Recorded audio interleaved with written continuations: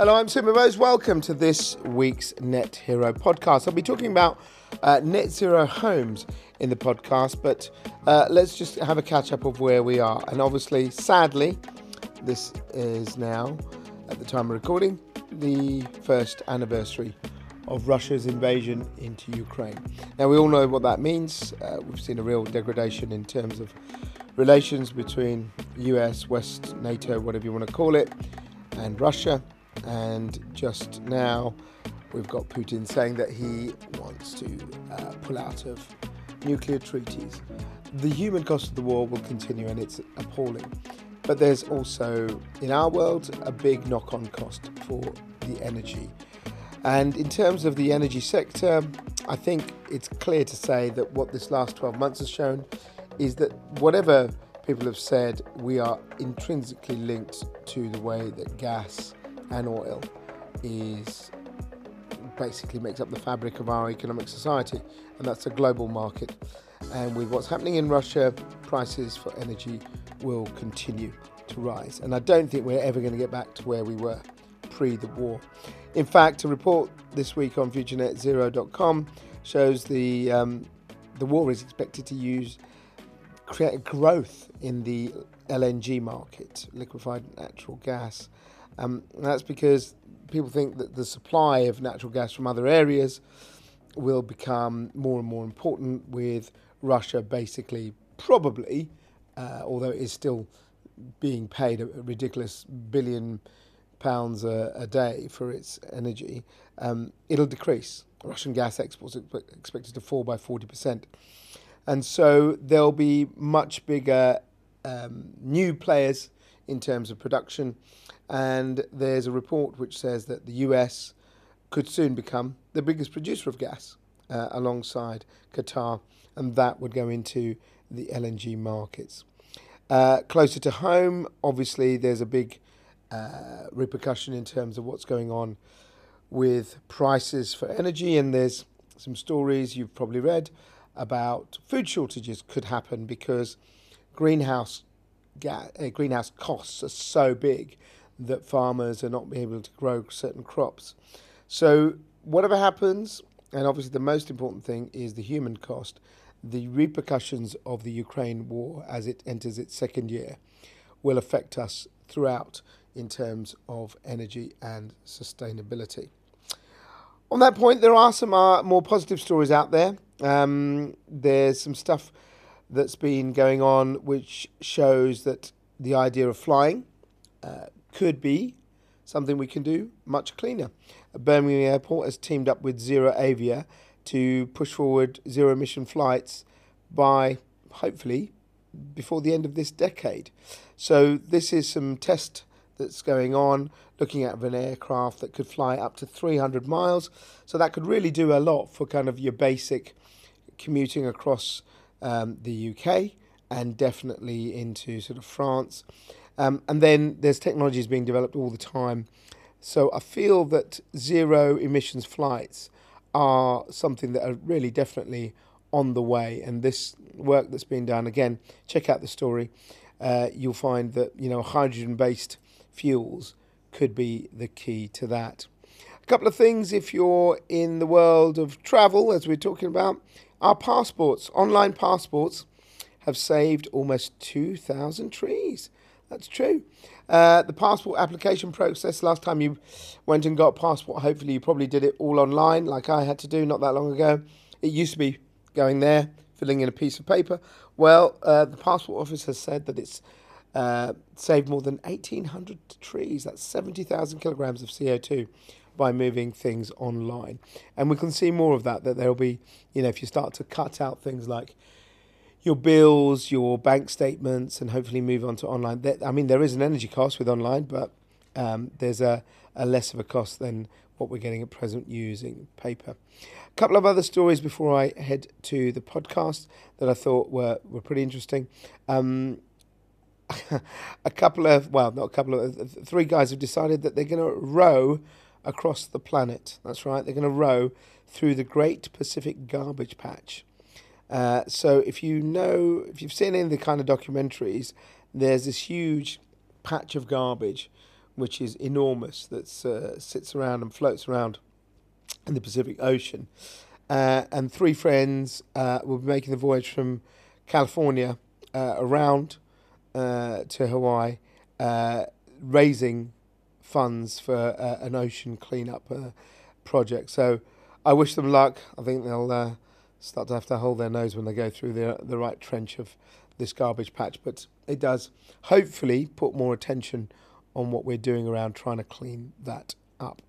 Plenty more stories on futurenetzero.com and energylivenews.com, so keep tuned with that. But on to this week's podcast, which, as I said at the beginning, is about housing. And you know that if you've been listening regularly, this is something I think is very important. How do we create a sustainable future for our children, grandchildren? Well, it's got to be the houses that they live in. And some of that is going on right now. And I spoke with a gentleman called Ian Pritchett, who is Growth and Innovation Director at a company called Greencore. They're a house building company based in Oxfordshire. But what they're doing is they're building net zero homes today. So everything from the timbers to the embedded carbon to how you can park your EV and use heat pumps. And I had a fascinating conversation with him about whether this sort of stuff, which we've seen and we've covered in the podcast, is just kind of like tinkering at the sides, or whether this could really be the start of a complete green homes revolution. So have a listen to this. Housing. We've covered it on the podcast before, and it's pretty much the most damn important thing. Without a shelter over our heads, where would we be? And we've got an obsession in this country with housing, I think, more than other places. When I travel around Europe, people are like, quite how? Yeah, I want to live in a flat. I'm quite happy to do that. But we like to live in houses generally, and we all like to own them. But that's not always the case that, that's the way it's going to be. There are lots of models about how we transform housing. But the biggest issue about housing is, how sustainable can it be? Houses use bricks, they use concrete, they use steel, they use insulating materials. And all of these things have a carbon footprint. You may have heard the term embedded carbon. It means the carbon that's captured in the stuff that you actually use to build something. And with the housing sector, the embedded carbon is huge. This is a challenge the government is really having to face, because although we need to build more housing because of our housing shortage, we've got to make sure those houses are sustainable. And then the second part of that is, does sustainable mean flimsy? Many people say, well, let's build them out of bamboo, or let's build them out of, recycled timbers. But how long will they last? Well, one company that's been looking at all of this and building new housing in as sustainable manner as it can is Greencore Construction, which is basically, from what I can gather, trying to change the way we see the construction of new housing. But what does that mean? Well, let's discuss that with Ian Pritchett, who's co-founder and Growth and Innovation Director at Greencore. Ian, hello. Good morning. How are you? Yeah, good. Thanks for joining me. Now, let's just start with the building world. What I've said there in the intro is kind of really where we are, aren't we? We need to build, but we have a problem, because the way we've been building for the last 200 years, if you look at where we need to be to get to net zero, we can't build houses the way we used to, can we? No, we certainly can't. And I'm really glad that you opened up talking about the embedded or embodied carbon in materials, because at the moment, it's pretty unknown. It's not on the radar of most people. It's certainly rarely measured, understood, and there are no regulations for reducing it. So every time we build a new house, typically you're looking at 120 tons of carbon dioxide emissions from the materials, their manufacture, their transport and assembly. And then we're looking at maybe 3 to 5 tons of CO2 emissions a year for running that house. And there's lots and lots of regulation around those 3 to 5 tons in order to get that to zero. Yes. but Yes. there's no regulation at the moment about that great big elephant in the room, those 120 tons that come from the materials, the embodied or embedded carbon, as you mentioned. So Is that basically because we're sort of running to catch up in a way? I mean, you could blame government, you could blame the building sector, but if I'd said the word embedded or embodied carbon even 3 years ago, I wouldn't have had a clue. yes, we are running to catch up, and I think it's one thing at a time. But we're now in this critical decade where we need to halve our emissions by 2030, and unless we're tackling all aspects of the emissions, we risk missing that target by a long way. So, as an example, we're based in Oxfordshire, and in Oxfordshire we've got 4 district councils and a city council, Yep. so 5 local authorities, and there's a combined carbon budget for those 5 local authorities that comes out of the Paris COP agreement of just over 26 million tons of CO2, and we're likely to burn through all of that on new housing by the end of the decade. So that budget should be covering industry, transport, agriculture, and Yes. all aspects of life, and yet we'll squander it all just on building new houses if we're not careful. So we are running to catch up, but we've got to run fast and we've got to catch up quickly. I'm going to talk about your technologies in a moment, but just exploring this a bit further.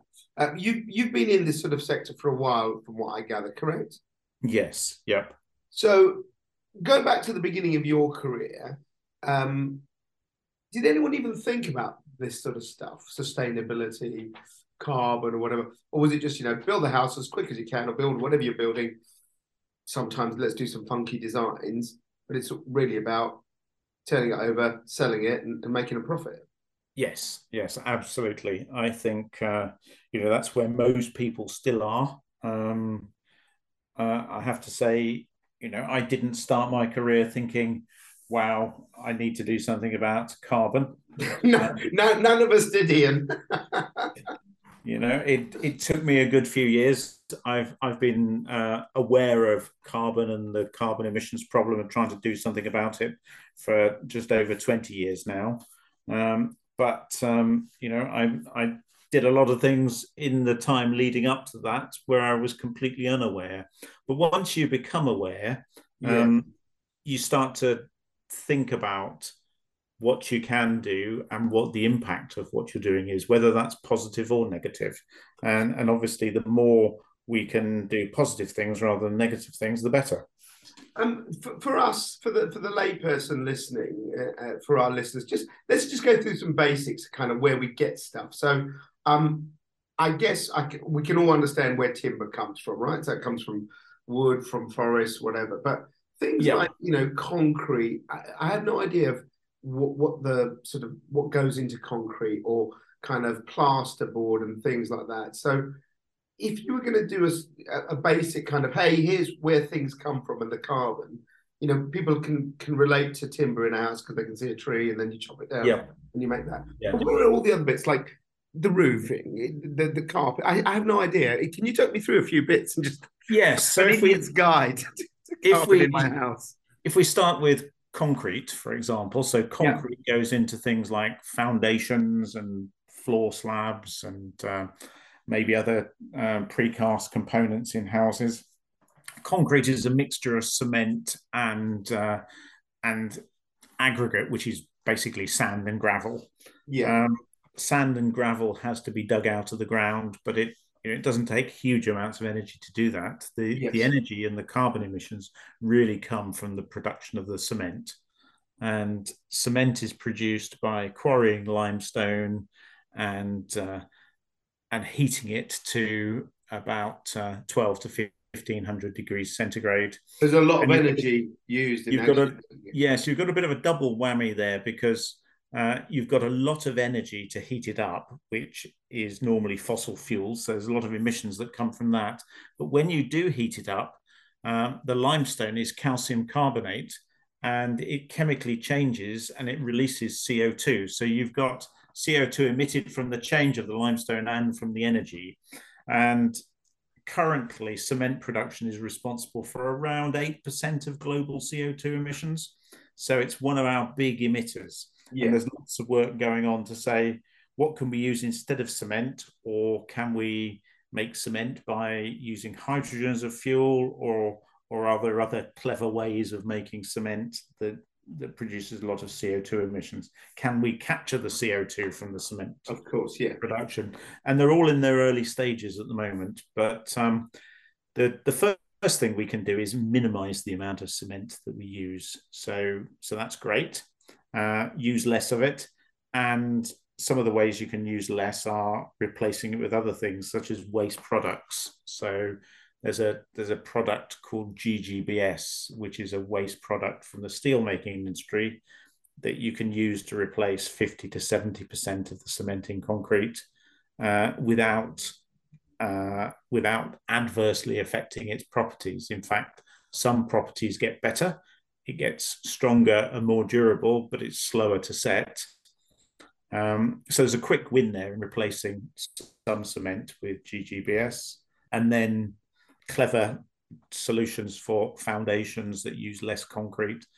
But ultimately, there are two things that you need to do in trying to reduce the carbon footprint of a house. One is use products that emit less CO2 in their production or transport, so things that are made more locally and using greener fuels or more efficient processes. And the other one is to use materials that are natural bio-based materials that absorb carbon as they grow. So things like hemp and timber, they're all absorbing CO2 as they grow, and through photosynthesis, they turn that into cellulose. So timber is a very good way of, first of all, it doesn't emit much carbon in its production, but it's actually absorbed a lot during its growing cycle. So providing every time you cut down a tree, you plant at least one or two more, perpetuating that absorption of CO2 from the atmosphere. And trees take 20 to 30 years to come to maturity. Something like hemp takes 14 weeks to come to maturity. So it's a much faster and more efficient cycle for capturing CO2 from the atmosphere.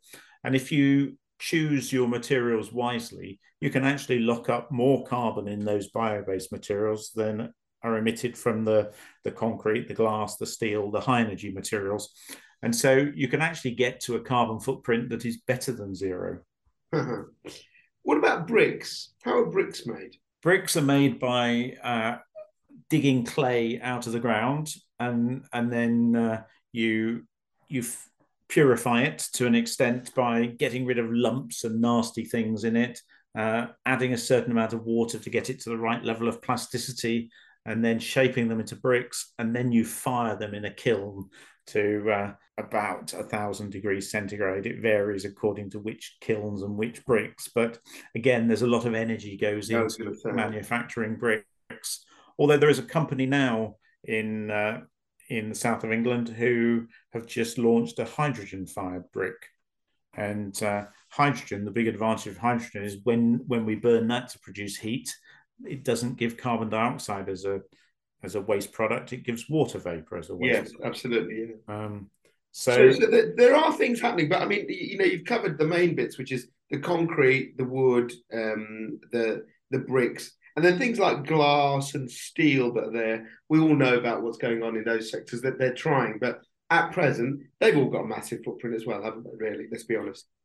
They have, and they're quite difficult sectors to decarbonise. Yeah. I haven't seen anyone grow a plant like glass yet, and that would be amazing. No, you'll probably find somebody contacts you after this to say we're doing it. That'd be great. I'm not aware of it. So let's talk about what you've been doing at Greencore. You say that you want to create these houses, and I know you've built some, haven't you, already in Oxfordshire? Is that right? Yeah, we've built around 60 houses so far, and we're planning to build thousands more. Right, let's visualize, as this is radio, what's the house look like? Does it look like some thing out of, the house, little house on the prairie, or the Swiss cottage, or does it look like a house that we'd all go, God, that's the house? It looks pretty much like any other house. You wouldn't look at it and say that's different. Right. So it's not like, you remember when EVs first started and they look like little boxes and people go, yeah, I can tell that's an EV. If I walked up to one of your houses there, it just looks like a house, does it? It does, yes. Can I see brick, Although or is it all covered in kind of wood? How does it look? it wouldn't be covered in brick, it would be timber or render, Yeah. predominantly, but in some cases we've used other materials like sheet zinc. But it would look like a relatively modern house, like any other house, but it wouldn't be brick. What about the roof? That's one thing we didn't cover, because that's normally made of slate, which again we have to quarry for slate, don't we? Yes, or tile, and tiles are made either like bricks out of clay or out of concrete, and those are high energy materials. So you've got less choices for what you put on the roof. My own house, for example, has recycled rubber slates on the roof. They look like slates, but they're made out of recycled rubber. That's clever. I like that. The planners don't always like those. No, they don't. We try to do as much of our roofs as possible out of PV panels, because that's a double benefit. You're minimizing the amount of clay or concrete tiles or slate, yeah, but you're also maximizing the amount of energy generation that comes from it. Your houses have basically, is it fair to say they're net zero? Well, let's go through those things. The actual building process, I'm assuming you're going to have some carbon, whatever you do anyway. But the running of the house effectively takes it to sort of carbon negative, does it? Because yes. So we have a series of targets that we aim to hit. So the first one is that we aim to reduce the amount of emissions by using low carbon materials. You're talking about in the building, yeah? In the construction up front. Right. So can we use a timber beam instead of a steel beam, for example? That would be a good way to reduce the amount of embodied carbon. And then secondly, we aim to lock up more carbon in all of those bio-based materials than we emit across the construction. And our target is to be better than zero and around minus 100 kilograms of CO2 locked up for each square meter of floor area. So it is possible to do that, and we now routinely do that on all of our houses. So I move into one of your houses, right? I've got solar panels on the roof, yeah? Yes.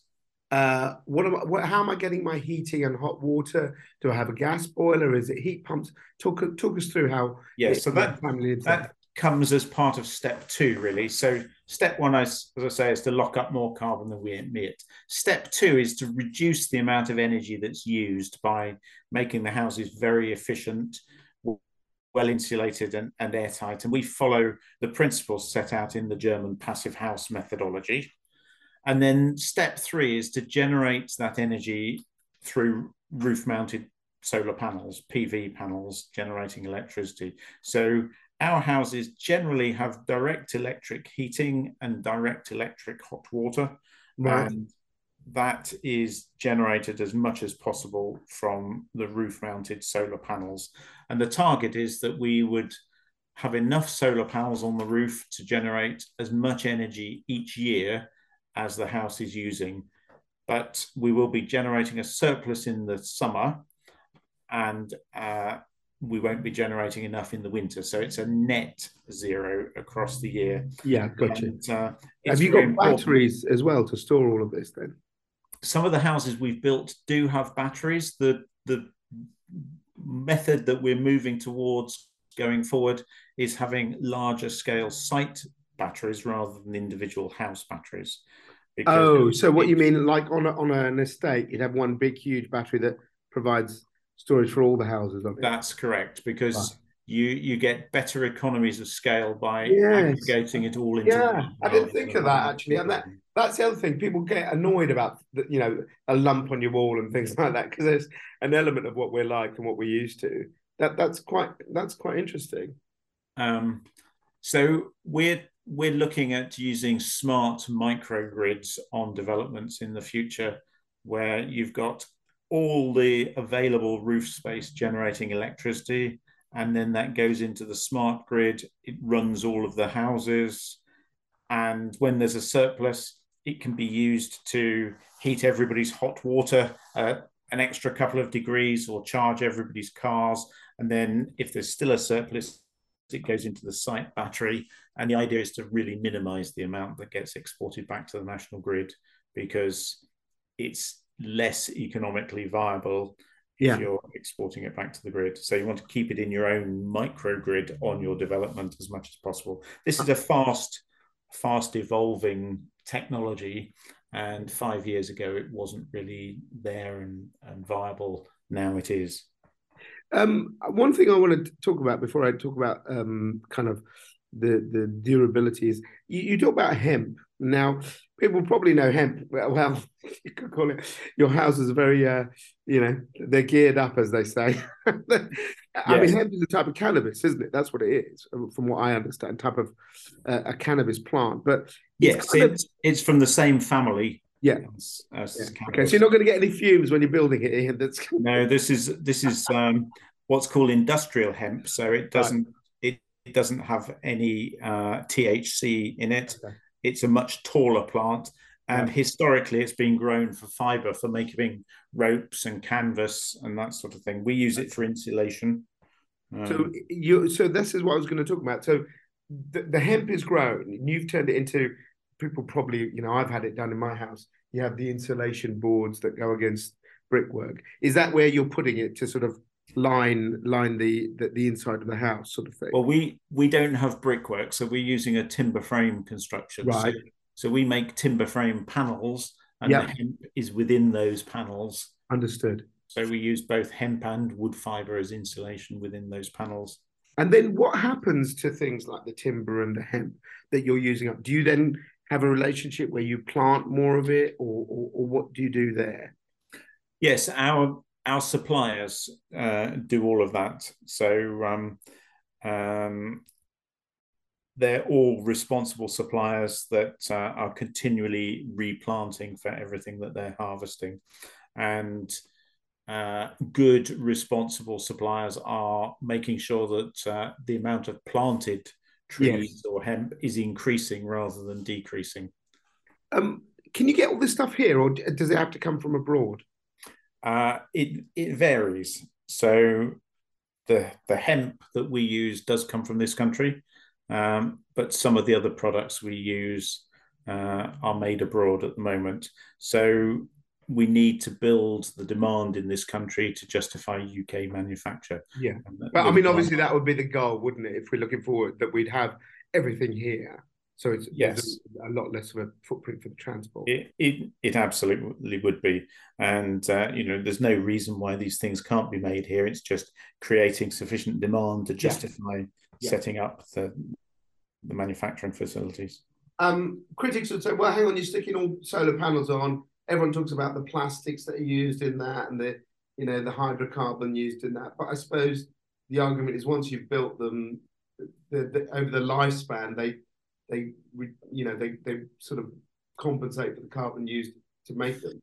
Yes, I mean, obviously, different solar panels made in different places and transported different distances are responsible for greater or lesser emissions. So we all need to be moving towards solar panels that are made with renewable energy Yeah, yeah. in Europe rather than made with fossil fuels in China, for example.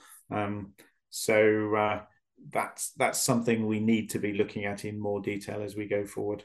No, and look, I'm not criticizing. I think that this is all fantastic stuff. But the reality is we have to live in the real world, and that's the other side of it, which is, brings me on to two things that I'd be listening going, this sounds all great, but A, how long is my, zero house going to last? Because, I live in a 30s house. My friends live in a Victorian house, been up for 250 years, and some people live houses have been a lot longer than that. And the second thing is, how expensive will these houses be? Because you'd think, actually, whoa, the way the housing market is, do I pay premium for having a green home? So can you answer those two things? Sort of the durability, longevity of your houses, and Yes. what you think they compare on the market. Yeah. So the first thing is durability and longevity should be exactly the same as most other houses. We would expect these houses to last for centuries. So people will be living Really? in But these even with the houses in hundreds timber of and all years. of that, and kind of, you'd think would it be a bit more vulnerable than brickwork? It is a bit more vulnerable, but providing it's kept dry, and Yes. that's all in the design of the houses to make sure it's kept dry, would last forever. We've still got 13th and 14th century houses that are made out of timber, Yeah, that's true, actually. Yes. and so we know very well how timber behaves, how durable it is, and what we need to do to make it last. And it will last hundreds of years. So there's absolutely no problem with lifespan of these houses. In Okay. terms of cost, at Yeah. the moment we are a small business trying to grow to be a medium size and ultimately a large business.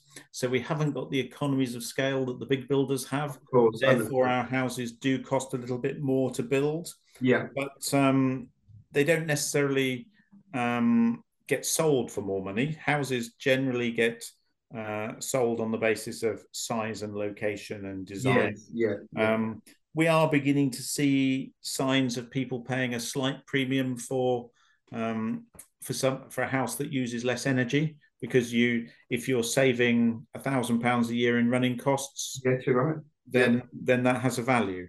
And we'll see more and more of that going forward. So over the coming years, we expect that we will get more competitive with the pricing on our houses, but we'll also see the mainstream house builders get more expensive, because from 2025, for example, they won't be allowed to put gas boilers in. They'll be Yeah. fitting Of in course. source heat pumps, Yeah. and that will cost them more money. So as we get cheaper, they will get more expensive. And at some time over the next few years, we will cross over, and I think we will be more competitive than the more conventional house builders. So it is a bit of a journey. You can't do everything at day No. one, No. Understood. but you can have a plan that shows how you are going to um, tick all of those boxes over a period of time. Why are you doing this? Why? Yeah. Yes, Why? good question. So, I mean, I got into building because I absolutely love building and building things. Um, I started repairing historic buildings and learning about materials, and that opened my eyes to the properties of materials and low carbon building materials and eco building. But I'm basically doing it because I feel it needs to be done. We have a climate and ecological crisis at the moment that needs to be solved. And that's what gets me out of bed every day, knowing that I'm doing something worthwhile that's moving us a step closer. Every time we build a house, we get a step closer to solving those problems. And it's a mountain to climb. We've got to change the whole industry. But Yeah. But I mean, I suppose this is the thing, isn't it? Before we end, you look at where the housing industry is. If you said from now on, everything we build, we make as zero carbon or as low carbon as possible, it will make a dent. Because I know the vast majority of our housing stock, it's very difficult to retrofit, but there are things, technologies will come. But do you feel that you're outliers? Are you kind of like seen as, hey, those wacky hemp growing people over in Oxfordshire, or are the big boys taking notice of what companies like yours are doing, and the yeah, innovation? we're not as wacky as we used to be. I think that's probably the way to put it. So You've become less wacky, have you?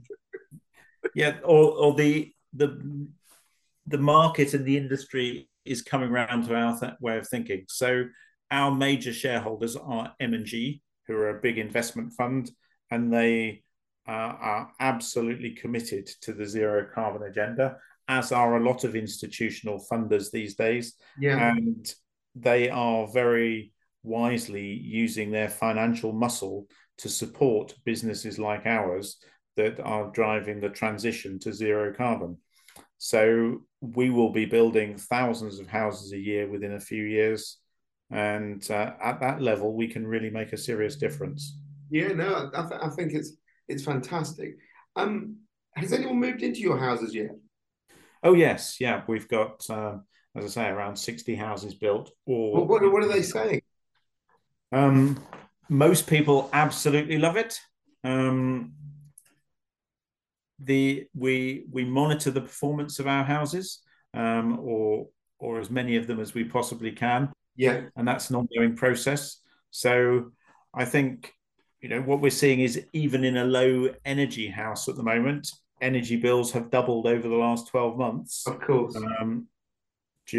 because of the current energy crisis. So even people in low energy houses are still feeling some pain, but they absolutely love the air quality, the comfort levels, just using less energy, having the heating running for a much smaller part of the year than a normal house. So Yeah. we get. And I suppose that the other thing is that, that there is this thing, where if you've been lucky enough to go somewhere like maybe skiing or whatever, and I've done that in the past, and you go to those big timber lodges, there's something about kind of natural materials that is very, I don't know, just takes us back, I suppose. Maybe it's in our system because this is the first homes we ever built.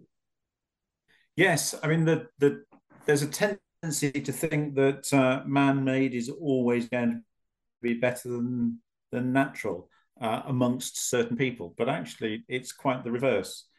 Natural materials are multifunctional. They don't just insulate; they buffer humidity, moisture. In some cases, they can remove other toxins from the air as well.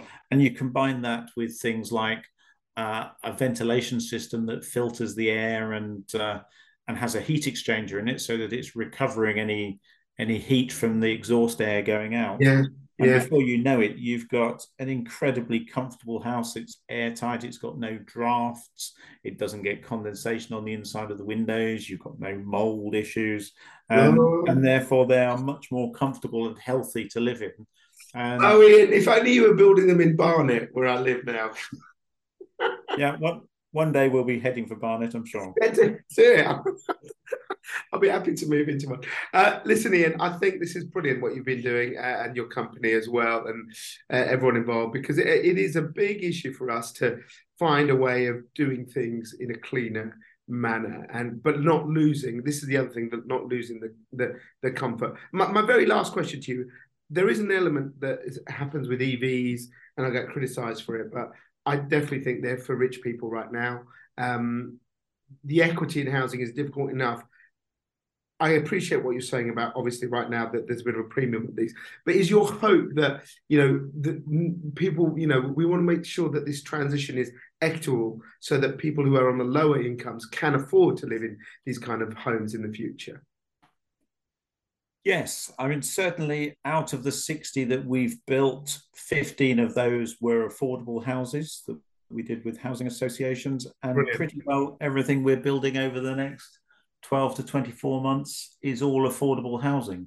And in many ways, it's easier to build affordable housing in this way than it is open market housing, Yeah. because housing associations and institutions that retain the ownership of these houses are looking at whole life value, not just construction value. Yeah. And Yeah. so So you're confident that people, this will be accessible to all of us eventually to live in. absolutely, Yeah. and it will be accessible to people living in affordable housing probably faster and earlier than it is for people living in ordinary open market housing.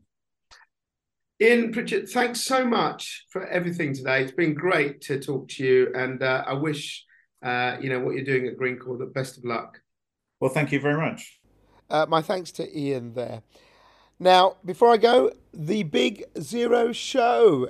June the 20th. Get your tickets now. So if you haven't seen it, check it out on the Big Zero Show website, bigzeroshow.com, or go via our Future Net Zero portal. We'd love you to be there. If you're interested in net zero, doesn't matter if you haven't even got a clue what it's about. If you've got an idea that you want to do some good, come along to the show. We'll have exhibitions, we'll have talks, we'll have great speakers, we'll have case studies, we'll have technologies that can help your business, however small or large, and if you work for a local authority, to try and do something that gets us more towards where we all want to be. So register for your free ticket now, get onto the site, and if you'd like to be involved, if you'd like to be a sponsor or exhibit there, then get in touch. My thanks to Chris for putting this podcast together. Please keep subscribing. Catch you next week. You've been listening to the Net Hero podcast with Sumit Bose from Future Net Zero. Visit our platform for all things net zero. And if you or your business is doing great things on the path to net zero and want to be featured on the podcast, email nethero@futurenetzero.com. Follow us on social media. futurenetzero.com. Better business, better planet.